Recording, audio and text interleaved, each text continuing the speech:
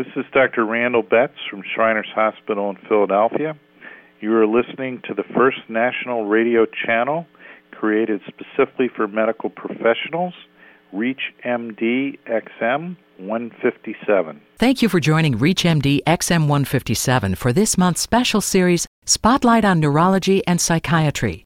There's a quick way for general physicians to screen for the earliest stages of Alzheimer's. Is this something we should be doing in our offices? Welcome to a special segment on neurological health on the Clinicians Roundtable. I'm your host, Dr. Larry Caskell. Joining me today, Dr. David Wright, an assistant professor in the Department of Emergency Medicine and co-director of the Emergency Medicine Research Center at Emory University. He also directs the Brain Injury Research Group at Emory University. He is an NIH-funded researcher and continues to conduct both basic and clinical research in the area of acute neurological injury.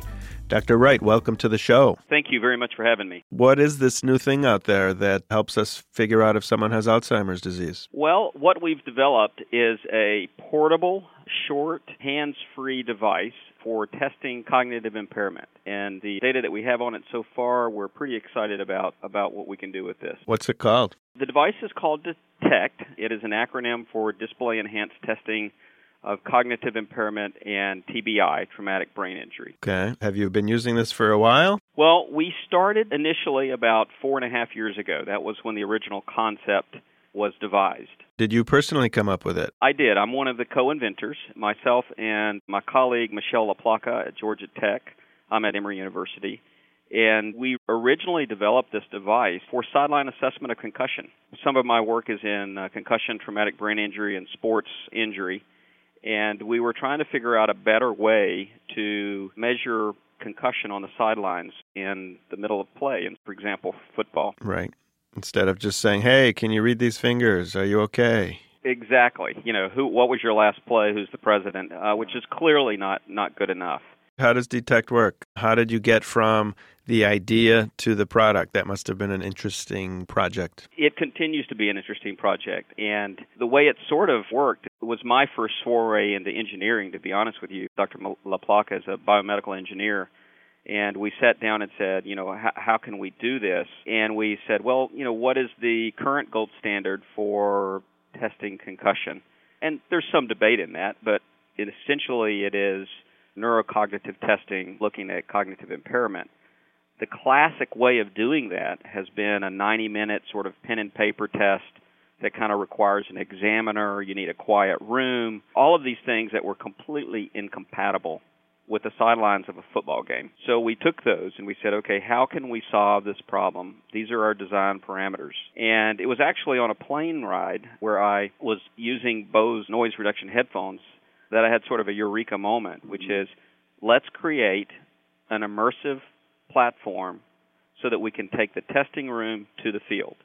And that's where the concept for the hardware, which is essentially a helmet with a heads-up display that blocks out all external visual distractions, and noise reduction headphones that eliminate a very large portion of sort of the external noise. So immersing the person within this world.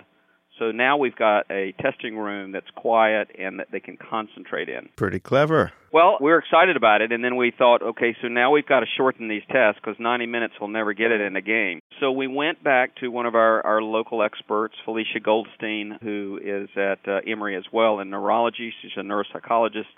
And we sat down with her and said, okay, what tests really measure traumatic brain injury? What's in the literature? What can we use? And what can we throw out? And most of our tests are based on 20, 30 years worth of data in cognitive impairment. And what we did was we took those most discriminating parts of these tests, kind of adapted them ourselves, of course, computerized them, and made it so that, you could essentially answer these questions with a yes and no, right and left button, and put them within our platform.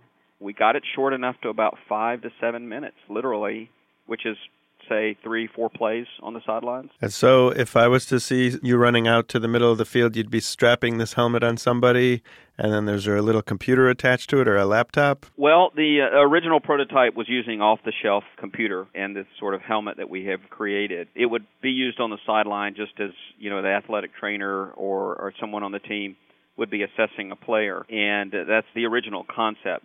I'll tell you, we've moved away from concussion somewhat fortuitously, but because we ran into some trouble validating the software. And the reason was that there's only about 5 concussions that are recognized. Let's put it that way. There's probably more, but only about 5 that are recognized per team per season of play. So you can do the math. It would have taken us 10 years to validate the software, or we would need 1,000 products. And we're academia. We don't have that kind of money. So we thought, well, what are we really testing? We're testing cognitive impairment. Let's look at this in known patients with known cognitive impairment. And Dr. Goldstein works at Wesley Woods, one of our famed Alzheimer clinics and cognitive impairment clinics. And so we did a pilot study of 20 patients with known cognitive impairment and 20 age-matched controls.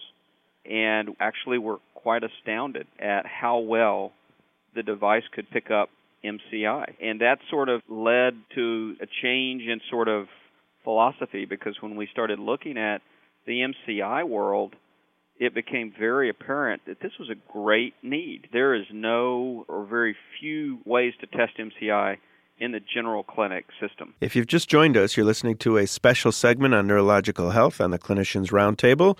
I'm your host, Dr. Larry Kaskel. My guest today is Dr. David Wright from Emory University, and we're talking about a new exciting product called Detect. Dr. Wright, what kind of sensitivity, what kind of specificity does this test offer? I can't say for sure at this point. Our initial test showed that it was as good as the 90-minute test at picking up MCI. But that was in a small sample. It was a pilot study. We are currently 220 patients into a 400-patient study to answer that very question. Now, we have done a 100-patient interim analysis, and the good news is that it seems to be as good as what we found in the pilot tests, but we still have to look at the data at the end, of course, to be sure. So right now, if someone goes to their doctor and the doctor is concerned the patient may have Alzheimer's, really all we do is a mini mental status exam and a brain scan. If you're lucky. Most patients don't get any of that, and I tell you, we've looked through chart after chart in high-risk patients in a geriatric clinic, and probably 10 to 15% have a documented mini-mental status exam or other cognitive assessment, which is really quite pitiful, to be honest with you. And I also think that the disease Alzheimer's is probably overlabeled, and people probably have some other sort of degenerative disease, but the doctor never thought of actually coming up with a differential. Right, and we see the Detect device as a screening tool. We do not think that this is going to be able to determine an amnestic dementia necessarily from other types of dementia. What we want it to do is pick up the earliest signs of it, so that then at that point the physician, the family practice, or internist can refer that patient on to the further detailed testing. So that's sort of where we see this playing a role. All right, so you're not going to strap on the helmet and say, you've got Pick's disease. I don't think so. That's not the intention. Okay. If you've just joined us, you're listening to a special segment on neurological health on the Clinicians Roundtable. I'm your host, Dr. Larry Kaskel. My guest today is Dr. David Wright from Emory University, and we're talking about a new exciting product called Detect. Is anyone besides you guys doing anything like this? I mean, can I get one of these for my office yet? There are a number of computerized neuropsychological testing devices, or not really a device, but for your laptop computer, for example. There are a few of those on the market currently, and they are reasonable. They're, again, based on the same paradigm of testing function, brain function. But none of them have sort of the brevity that we have in the immersive nature, which we think provides a true objective test. And it's hands-free, so it works better, I would think, in a physician's office, because the nurse can put it on, walk out, come back, and get the score. And so a lot of advantages, I think, to this. The second question is, it's still in research. We think that our goal is to begin to get it in a few local offices here in the fall, so that we can see how it fits in the practice and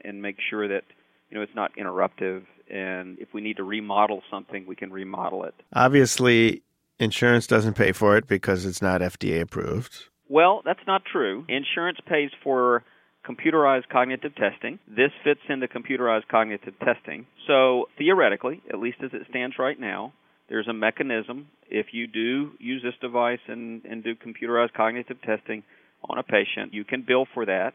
You can bill for both the procedure. There's a CPT code for the procedure, and there is a code for billing for physician oversight. I believe it's about $50. I'm not really quite sure yet, but the good news is that there is already a mechanism for billing. What have you been doing when you've picked up people that are abnormal on this test? What do you send them off to the neurologist? What typically is the next step? Our experience now is within the clinical trial, so they're all going to get the full gold standard testing as part of the study, which we are comparing the Detect device results with the gold standard.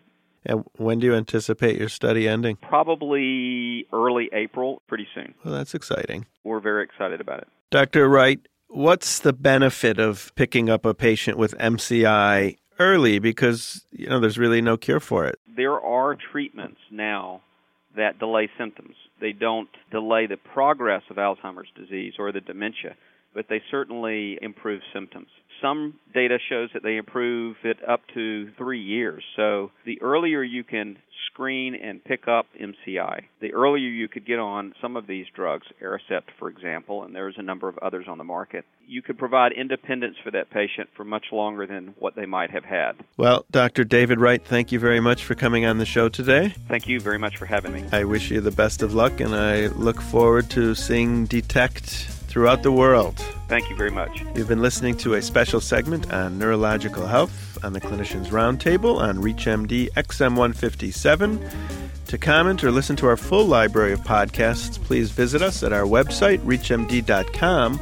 And if you register with a promo code RADIO, you'll receive 6 months free streaming over your computer for your home or office. Thank you for listening.